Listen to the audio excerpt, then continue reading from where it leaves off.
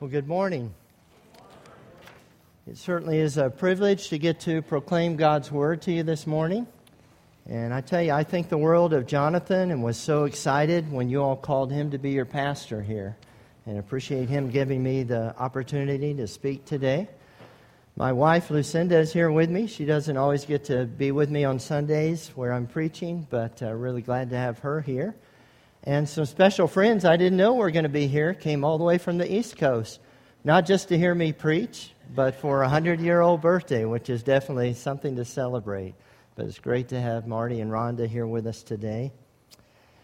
You all have been one of our strongest churches throughout the years in our association in terms of your support and cooperation with other churches in helping to carry on local ministry here, ministry around the states, and literally to the ends of the earth.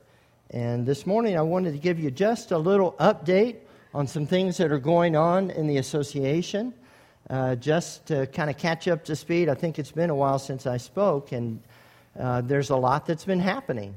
And for some of you that don't know, in my role, I work as kind of the director or coordinator of the work about 30 churches, including 2 church plants, do in this area.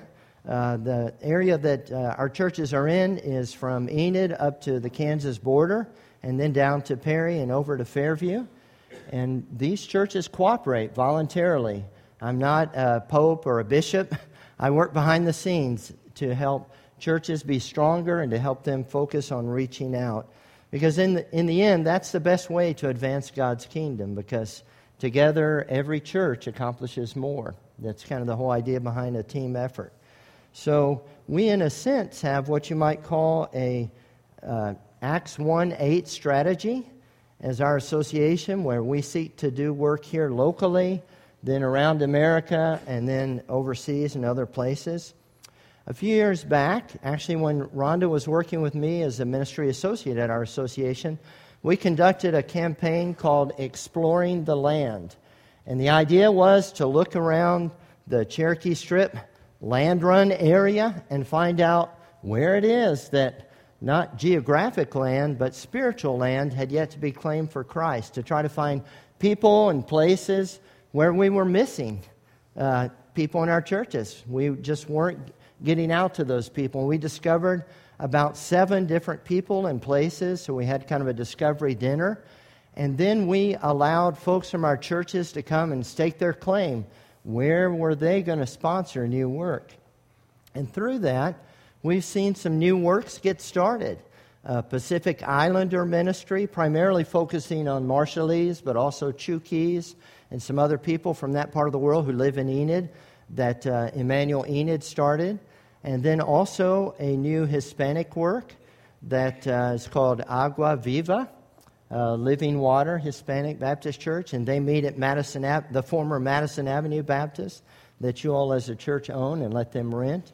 Then Open Door Church that is only about 3 years old and has grown significantly in reaching a lot of adults in this area for Christ. In addition, we work in a couple of areas right now where our churches together are helping to sponsor new works. One being in Wacomas. We had a church there, and that church closed its doors, but we're starting a new work there. And Matt Miles, who is also pastoring Liberty Southern bivocationally, is going to be starting that work in Wacomas. Then Dale Ham, who is a member at First Baptist Ringwood, is starting a new church in Drummond. So those are both areas we had churches, and they ended up shutting down, but there's still people to be reached, and we feel like a new church is the best way to do that. So that's a part of how you all are helping us here locally as you give and participate in the work of the association. In America, we work primarily now in the northeast section of Kansas City. There's an area of Kansas City just literally northeast of downtown. They just call it the Northeast.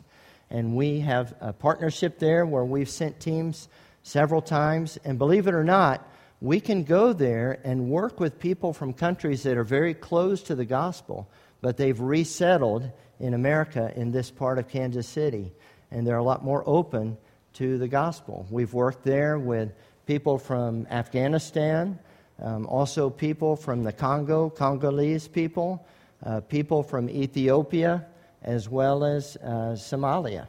Somalis who are very hard to reach in their own country, but God has brought them to a place just literally 4.5 to 5 hours from where we live, where we have a chance to go and share the gospel with them.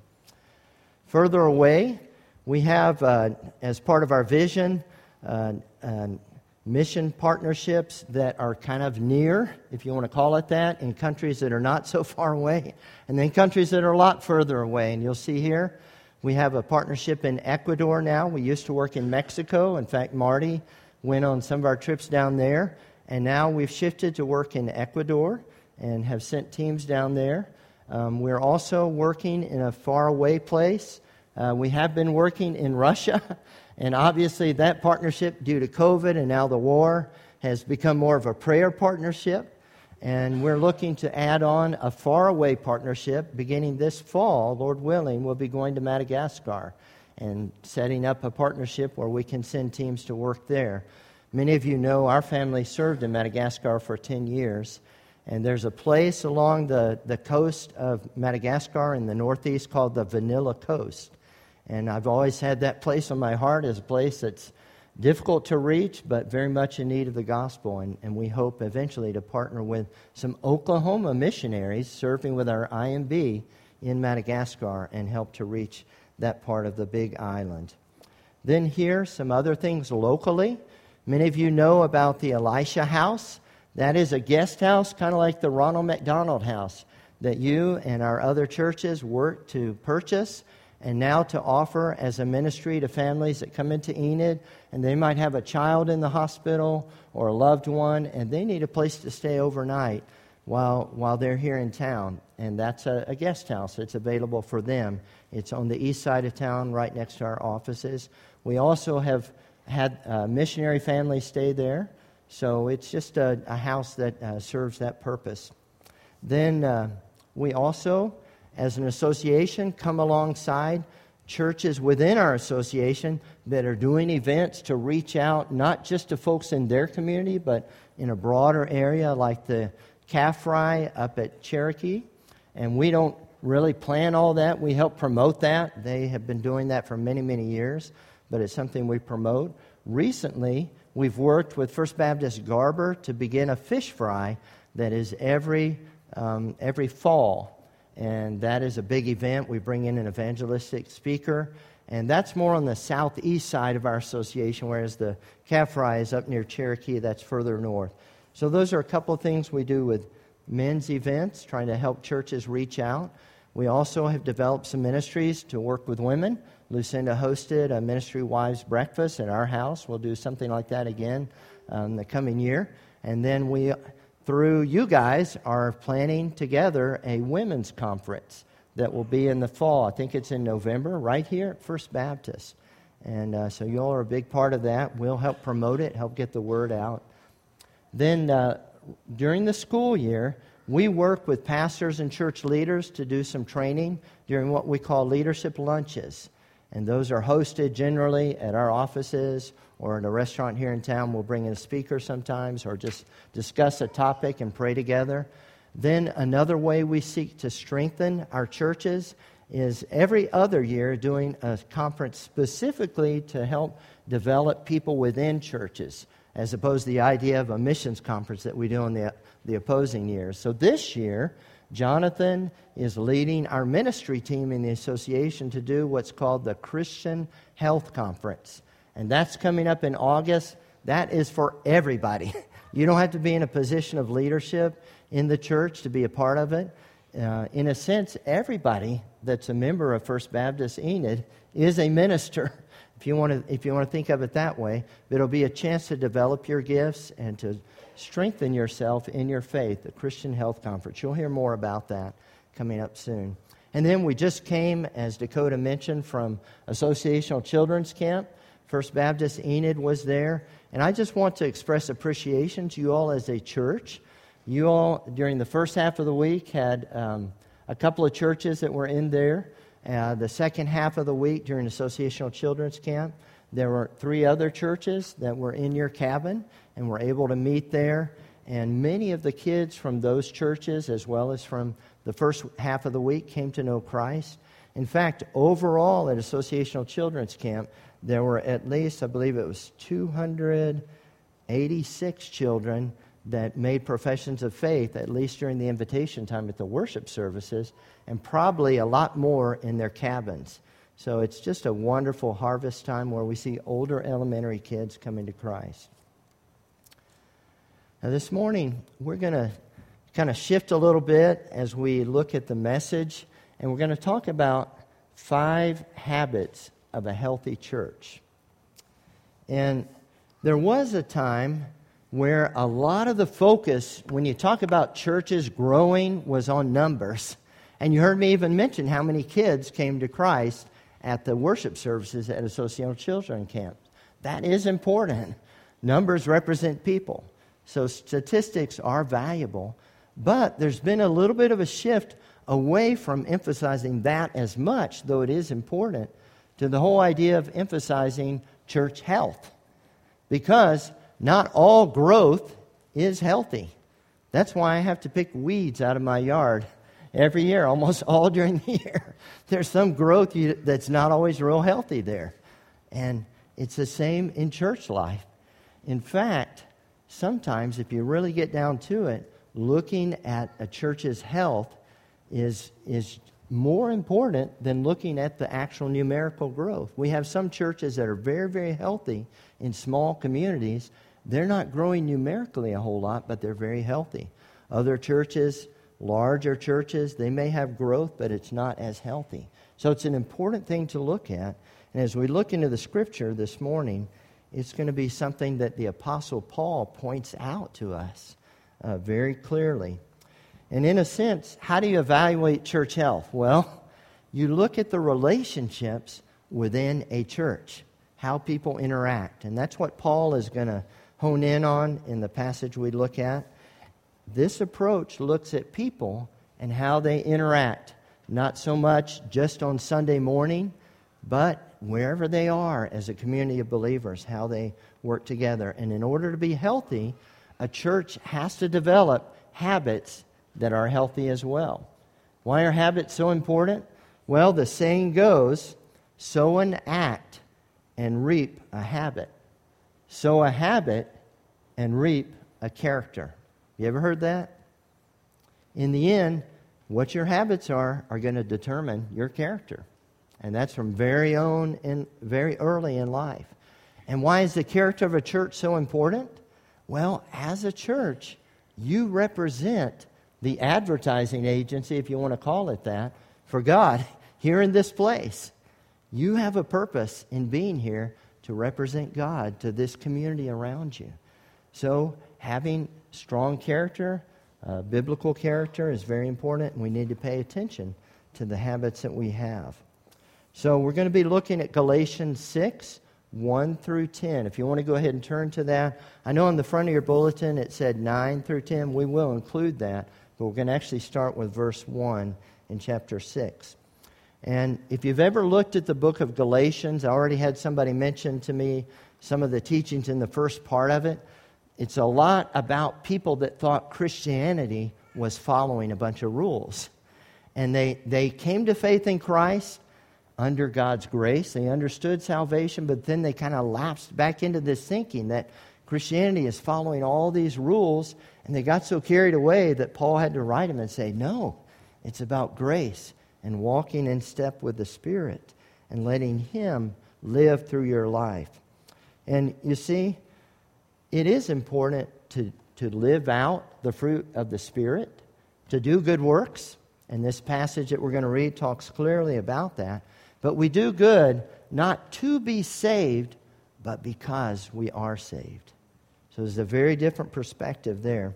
And as believers, we're not just hopelessly trying to follow the Christian life as we understand it, but we have the Spirit of God in our lives. And chapter 5 in Galatians, the one right before what we're going to read, talks about the whole idea of Christians being led by the Spirit and keeping in step with the Spirit as we go through life. And then, as we get into chapter 6, Paul is going to tell us practically How do you do this in the life of a church? He's talked about the fruit of the Spirit right before this. But then, as you relate to other people, how do you live that out? Healthy churches establish biblical habits in how members relate to each other.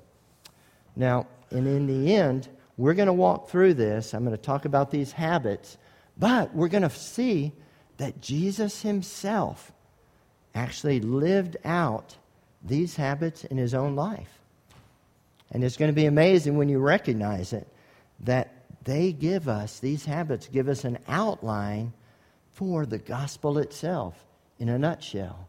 And you're going to find that through these, we see how you come to know Christ and how he can change your life. And you're going to see how you can experience life as God intended it for it to be. Life with meaning, purpose, confidence, and unwavering hope. So if you would, please stand, and I'm going to pray, and then we'll read God's Word while you're still standing. Heavenly Father, as we look into your Word this morning, I ask that you would speak to each one of us here in a powerful way. Speak through the power of your Word to our hearts in a way that we would understand the truths that are there, and we would come away transformed, changed, because you have met us here this morning. I ask that your Spirit would have free reign in the hearts of everyone that's here. I pray that the words I share would be what you desire and what would bring honor to your name. In Jesus' name I pray. Amen. Okay, Galatians 6, 1 through 10. Please remain standing. We'll go ahead and read that.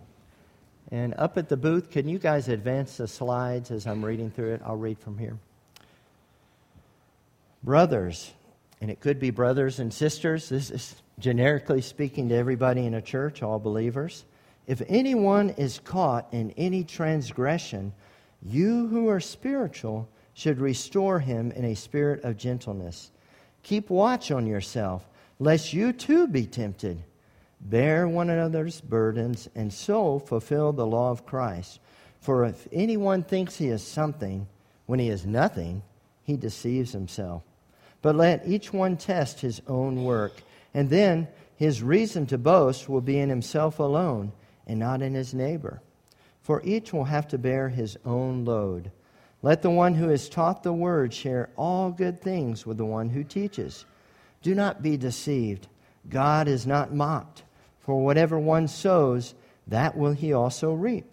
For the one who sows to his own flesh will from the flesh reap corruption.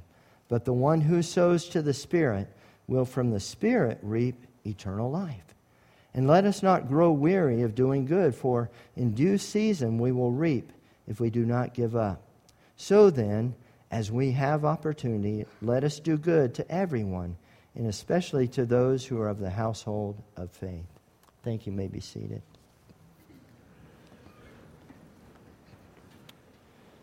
Well, if you use a term like brothers, that's talking about somebody that's in your family. And I said it could be brothers and sisters.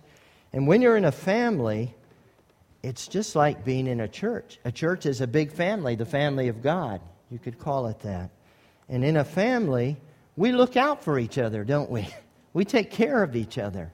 If somebody is falling into transgression, you don't just let them fall off and don't try to help them. In a family, you care for one another. And that's part of what this first point is.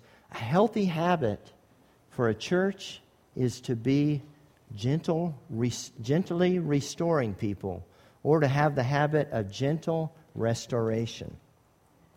And sometimes you might say, well, I'm sorry this guy messed up, but he's not my problem.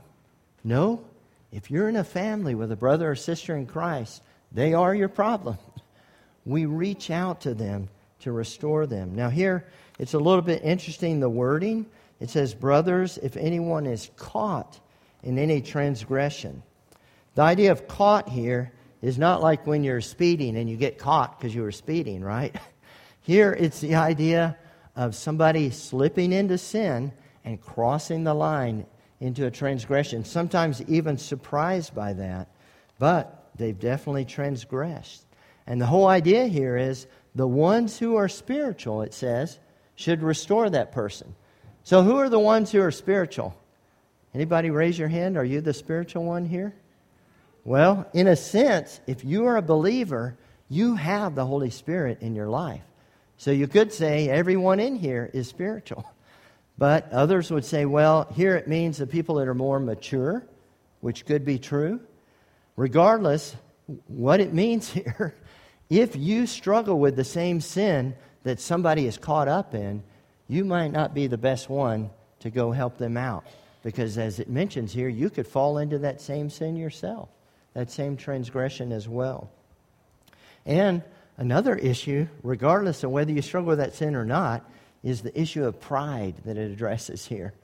You know, you may feel like, hey, I'm glad I'm not a person like that that's slipping up in that sin. I've got that area of my life together. So there are a lot of cautions, but we are to go to people that have fallen into transgression and find a way to restore them. So what should be your approach? How do you live out this idea of gently restoring somebody? Well, some people may feel like you should go to them. If they're wrong, just show them, lambaste them, and condemn them. Doesn't seem like this passage is talking that way, does it? It seems like, in fact, the right approach is to go carefully in a way that you can bring them back. That's the whole idea, at least at first, to look to ways to bring them back in. Take as an example how Jesus responds to the woman caught in adultery. Do you remember that story? The Pharisees, religious leaders, brought her. She'd been caught in the act of adultery. They're ready to condemn her and stone her. But instead, what does Jesus do? Rather than condemn and destroy her, he seeks gently to restore her, telling her to sin no more. So how does this work today with a healthy church? How do you apply this habit in everyday life with the people that are here in the church with you? Well, you might have somebody in the church that's a former alcoholic. A church should be a place where people can come and be accepted, and maybe you have people come in. What if that person falls off the wagon again? You know that expression? They fall back into alcoholism. Well, do you get in the wagon and run over them? No, of course not. You find a way to help them, pick them back up, and help them get straight again and get clean. Maybe you find somebody, a girl, I mean, this is an issue in our part of Oklahoma, who's hooked on some kind of drugs, on meth, has a habit, and they're trying to get clean. They come to church, they fall back into it. Rather than just condemning them and saying, hey, you can't come anymore, find a way to reach out and gently restore her. Or maybe it's somebody you know that's in a shady relationship with somebody who's going to bring him down.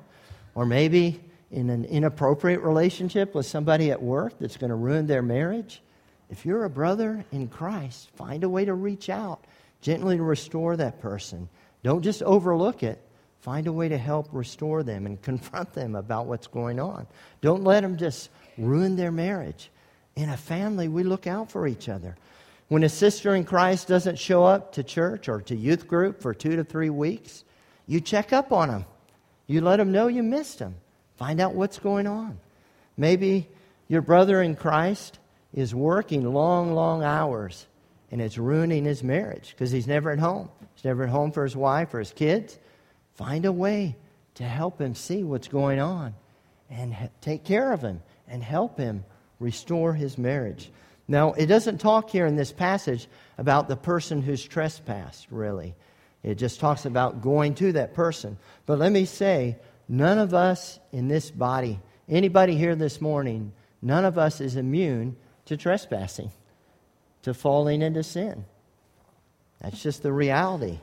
And sometimes we're going to all need somebody to restore us. Sometimes people, though, feel like, no, I don't need that.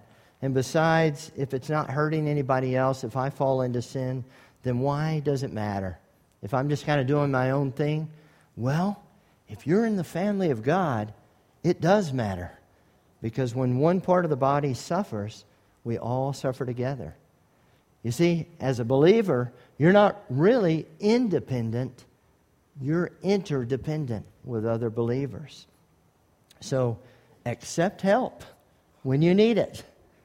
Not just for your sake, but for the sake of the church. A healthy church practices gentle restoration. Well, let's continue on. Another habit that a healthy church has is humble burden bearing. Humble burden bearing. And you can look at verses 2 through 5, kind of lays this out a little bit. And the thoughts I'm going to share are adopted from David Platt and Tony Merida, who wrote on this particular passage, and I feel like summarize some of the thoughts pretty clearly. First of all, humble burden bearing means you will probably have burdens at one time or another. Anybody in here never had a burden in their life? No, of course. We all have them. They're unavoidable. They're just a part of life. Sometimes they might take the form of physical or mental illness, financial crisis, oppression, maybe addiction, maybe a family crisis. Maybe somebody's bearing that kind of burden this morning. Or whatever. You can't escape the weight of burdens. They're part of life. But you are not self-sufficient. You're not self-sufficient. You're not made to bear those burdens alone. Of course, you should always cast your cares on the Lord first. Scripture is very clear about that. But you need the help of others, no matter who you are. That's why Moses, the great leader, had his father-in-law Jethro say, hey, you can't carry this load by yourself. You need to appoint men to help.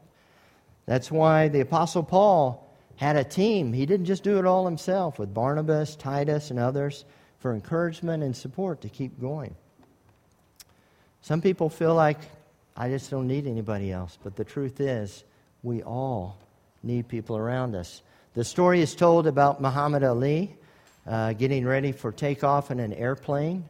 And the flight attendant came by and said, everybody buckle up your seatbelt. And Muhammad Ali, he was a famous boxer, worldwide famous. He said, Muhammad Ali don't need no seatbelt. And the flight attendant said, buckle your seatbelt. Muhammad Ali don't need no seatbelt. And the flight attendant was pretty sharp. She said,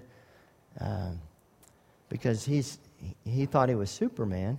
And she said, well, Superman don't need no seatbelt. Superman don't need no airplane. The whole idea, Muhammad Ali just thought, on the plane here, I don't have to buckle up. And he thought he was Superman. But everybody needs a seatbelt. You need something. You need people around you to take care of you. And in the end, there's no Superman in a spiritual sense. So I hope the point is clear enough. But you are to be a burden bearer. You are to be a burden bearer. So some of us think, well, that's Jonathan's job, or Dakota. Dakota can help take care of people. Others that are leaders in the church. All of us are to be burden bearers and look for ways to help carry the burdens that people bear. That's part of what it means to be in a church. You fulfill the law of Christ. This passage is pretty clear. When you are bearing somebody else's burdens. And in a sense, it's hard to do this on our own sometimes. But remember, as a believer, you have the power of the Holy Spirit to help you do that. You're not serving others alone. You must not let pride keep you from doing that. Here it says some people think they're really something. But if you think you're above stooping to help a brother or sister in need, you're deceiving yourself. Don't let pride keep you from doing it. And we should not compare ourselves to others and get proud about not falling into their sins. Instead, we should compare ourselves to who? To Jesus Christ. He's the standard. Now here there are a couple of words that are important to understand. It talks about a load and it talks about a burden. It's important to recognize those two are different. In a sense, everybody here has a load that you carry. And that is your personal responsibility. It's kind of like a backpack that you carry around that has your basic supplies, as opposed to a heavy burden that you can barely manage and you really need help to carry. Some people treat burdens as loads, and then they don't treat loads as burdens either. So let me explain the difference. Everything in your life is not a crisis. Now, sometimes when we have problems, we think we've got to call everybody in to help, and it's like bringing in the National Guard. But there are some responsibilities that are your load that you should be able to handle on your own. Other things that hit you are too heavy, and they're a big burden where you need help. Let me explain, and maybe this will make it clear. Let's say you constantly get up late for work or going to school because you're staying up late at night playing video games or messing around on social media.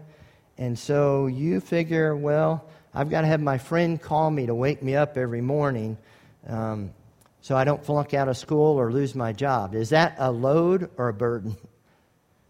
That's your load. That's your job to get up and go to work or go to school. Somebody else shouldn't have to bear that for you. You've got to figure out how to do it. Or let's say you work long, long hours, maybe 12-hour days, including Saturdays, and you choose a friend of yours to go take your kid to baseball games, to t-ball practice or whatever, because you're working so long. Is that a load or a burden? That's your load as a parent. You've got to find a way to take care of your kids. But on the other hand, let's say you are a single mom and you get really, really sick. So sick you can't cook or take care of kids, and you need help with both of those. That's more like a burden, where somebody in the church family or a group of people can help you. That's not just a load, it's a burden. Or let's say your spouse has died and you're at a point where you're older and your vision is not good. You can't get out, can't drive anymore. You don't have enough money to go into an assisted living type place or something like that. Your food's running out. You need help. That's where it becomes more of a burden. You could bear that before, but things have happened in your life and it's a burden. Do you see the difference between the two? So we're called to carry our loads and to help others carry their burdens. Some people treat everything like a load, refusing to tell anyone or ask for help. That's not healthy. Others treat everything like a burden, wearing people out with things they should be taking care of themselves because it's their load. A healthy church understands the difference and practices humble burden bearing. Let's move on. Generous sharing is another habit that we find in a healthy church. Commentators vary in their understanding of this verse. If you take a look at it, what does this mean? But most of them conclude that it's referring to making sure that the gospel is proclaimed and that those people that are teaching it are able to do that, that their financial needs are provided for so that the gospel will continue to spread and be taught. In fact, Warren Wiersbe, who is a commentator and also a preacher, even ties this verse to the next one and says, whoever sows generously is also going to reap generously in terms of a spiritual harvest. And if you look ahead, where it talks about sow in these passages, not talking about what you do with a sewing machine. It's talking about sowing seed, the idea of planting and then seeing a harvest. See, our natural tendency is to sow or to plant, to invest for ourselves, isn't it? We save up money to buy stuff for ourselves. And when we spend to take care of other people, it's almost countercultural, especially in America. There's so much emphasis on getting for ourselves. Now, I'm not saying here that when you invest in your church, when you give so that the gospel can be proclaimed, that you'll reap a financial harvest. That's kind of what the prosperity gospel will teach. But it is saying when you prioritize and invest, you are sowing to the Spirit, and you will reap a spiritual harvest. And that's eternal, not going to pass away like the temporal, physical riches that we may gain in this life. A healthy church practices generous sharing. Well, let's move on. Personal holiness is another habit that this passage points out for us if we're going to have a healthy church to have. And we all know that the kind of seeds you plant determine what's going to grow. And then the amount of seed that you plant determines how much you're going to have and how much you're going to reap. And in the context of these verses here, 7 and 8, if you take a look at it, the seeds that are planted are our thoughts and our actions. That's what that's all about. And if you allow your mind to dwell on and your eyes to see things of the flesh, as it calls it here, or your sinful nature might be another way to explain it, then you'll tend to act on those thoughts and end up reaping to your sinful nature with all the negative consequences that accompany it. Here it says corruption, other passages, death, destruction, ruin. But if you think and act in step with the Spirit, which is what Paul is trying to help us do, you will reap eternal life and joy, inner peace, confidence, and security that comes from it. And here's how the New Living Translation puts it, just for a clear understanding. Those who live only to satisfy their own sinful nature will harvest decay and death from that sinful nature. But those who live to please the Spirit will harvest everlasting life from the Spirit. Now, when you hear the word holiness, you might think about a goody two-shoes that never does anything wrong and looks down on other people. But that's not really what it's about here. Instead, the whole idea is a person who sows to the Spirit in their life. And they see the fruit of the Spirit coming out because they're sowing that kind of seed in their life and their thoughts and actions. And the more you live to please the Spirit, the more abundant your harvest. See, a lot of people live only to satisfy their sinful nature, and then they're frustrated because they don't experience this idea of personal holiness in their own lives. So what are some examples of living to satisfy your own sinful nature? This will help understand it.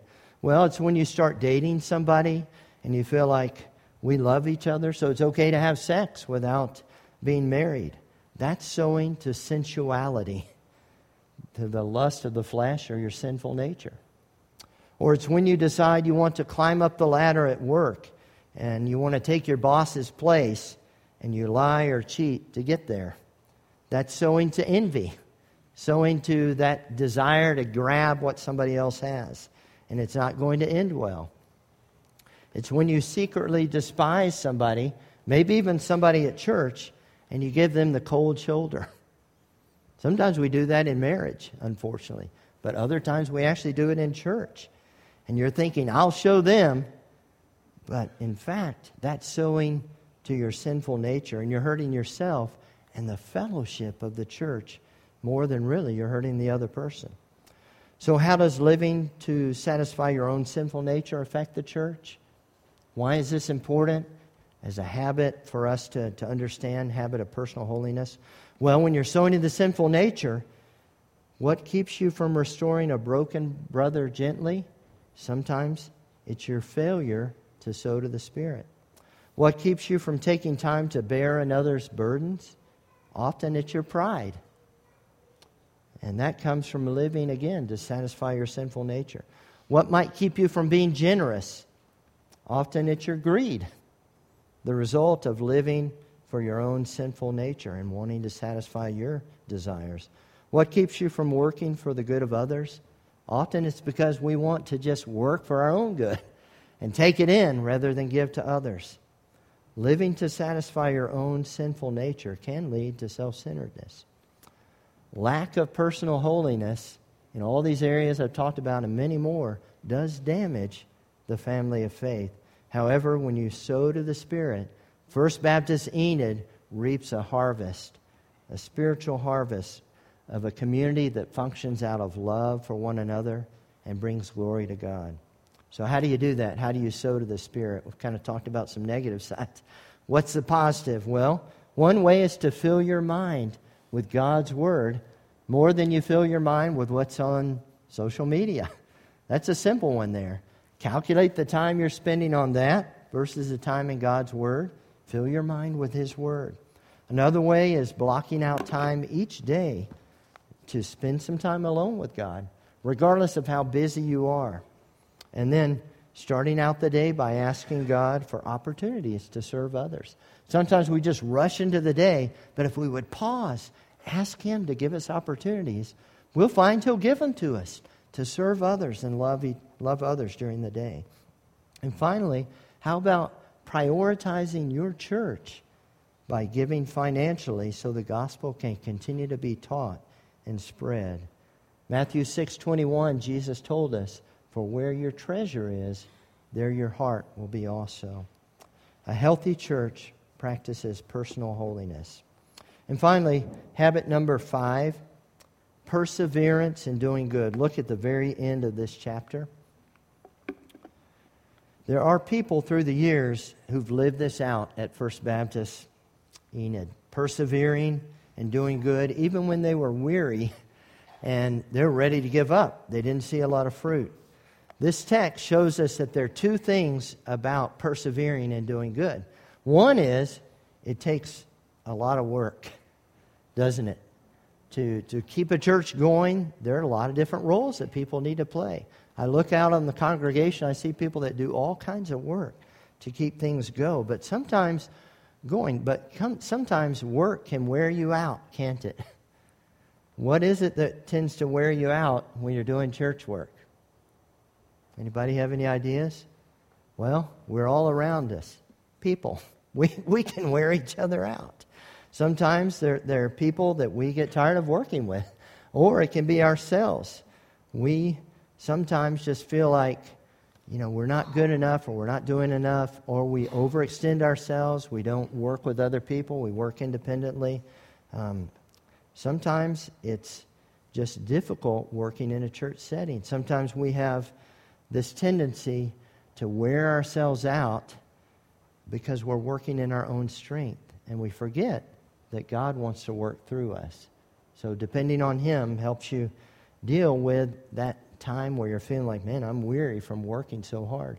But another part of this promise here is that it's worth it. It is worth it. If you keep at it and you're serving the Lord in His strength, in time you will reap a harvest.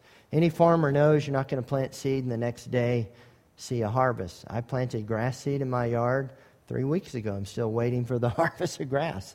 Maybe hopeless there, but anyway, it's going to take time with sowing and seeing the results. And it's the same with working in a church. Sometimes you may invite a friend time and time again. They're not coming. But eventually, if you don't give up on them, and God's at work in that context, you'll see Him come through. And remember, He never grows tired or weary. His strength doesn't wear out. Ours might, but His never does. So don't give up doing good. And if you're stuck and not sure how to do this, ask God to show you someone in need in the church or maybe outside that you can serve by doing good. Maybe it's a guy who's so messed up he can't keep a job and just needs somebody to help him learn how to do some of the basic disciplines that would help him keep a job.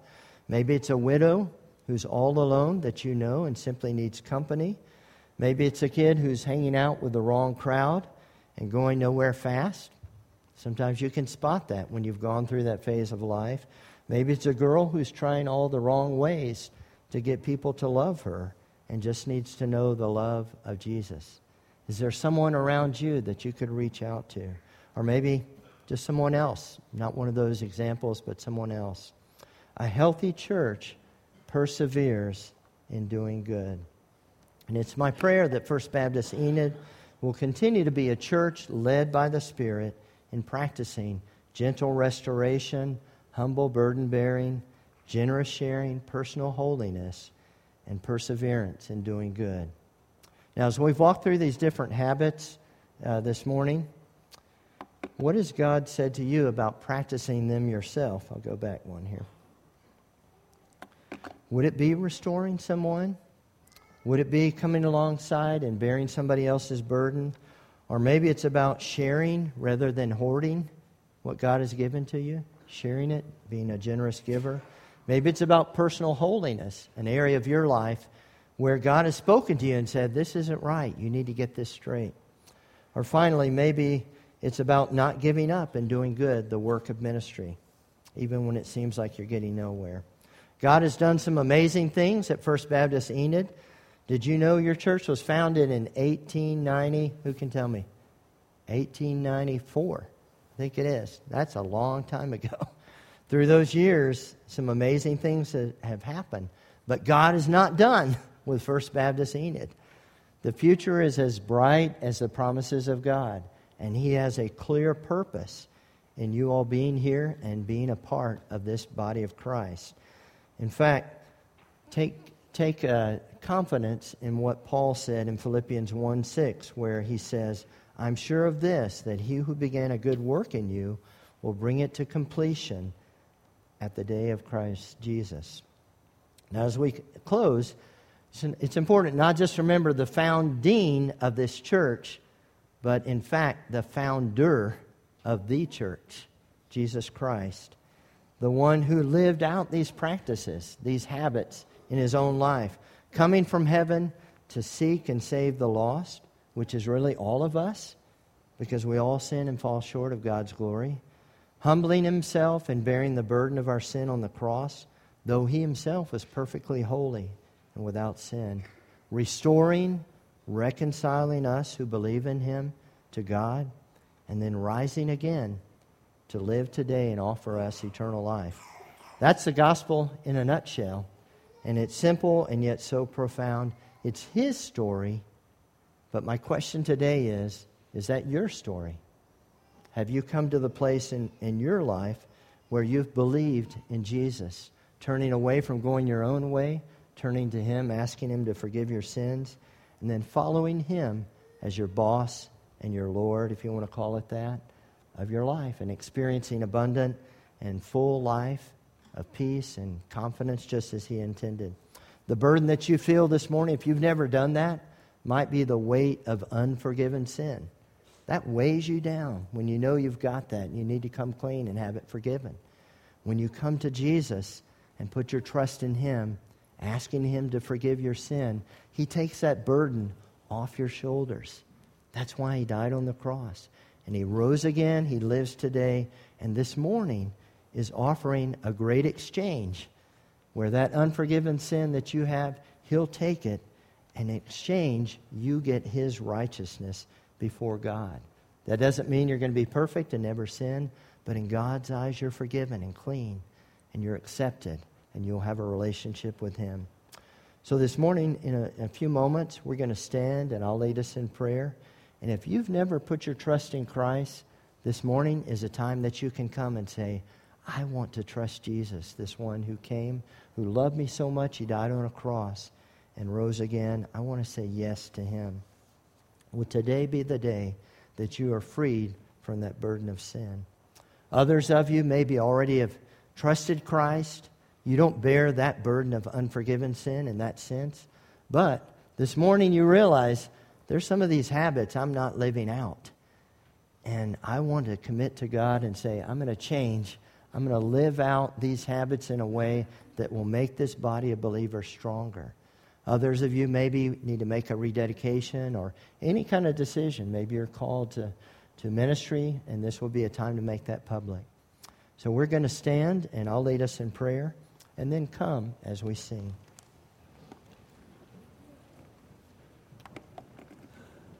Our most gracious Heavenly Father, as we have looked into your word this morning, we've seen a lot of different ways that a church can be stronger and be more healthy by living out these habits. And we pray that First Baptist Enid would be a church known as a healthy body of Christ because they're living in a way that pleases you as they interact with one another and as they reach out to others. I pray if there's anyone here this morning that has never put their trust in Christ, that you would give them courage to step forward and say, I want to know this Jesus and bring him into my life, and I want to be transformed and live for him. For others, maybe just right where they are, that need to say, God, I want to change in this area and live out this habit better in this community of believers. Give us courage to lean on you and make the changes we need to see you honored in our lives and the way we interact with others. This we pray in Jesus' name. Amen. Will you come as we sing?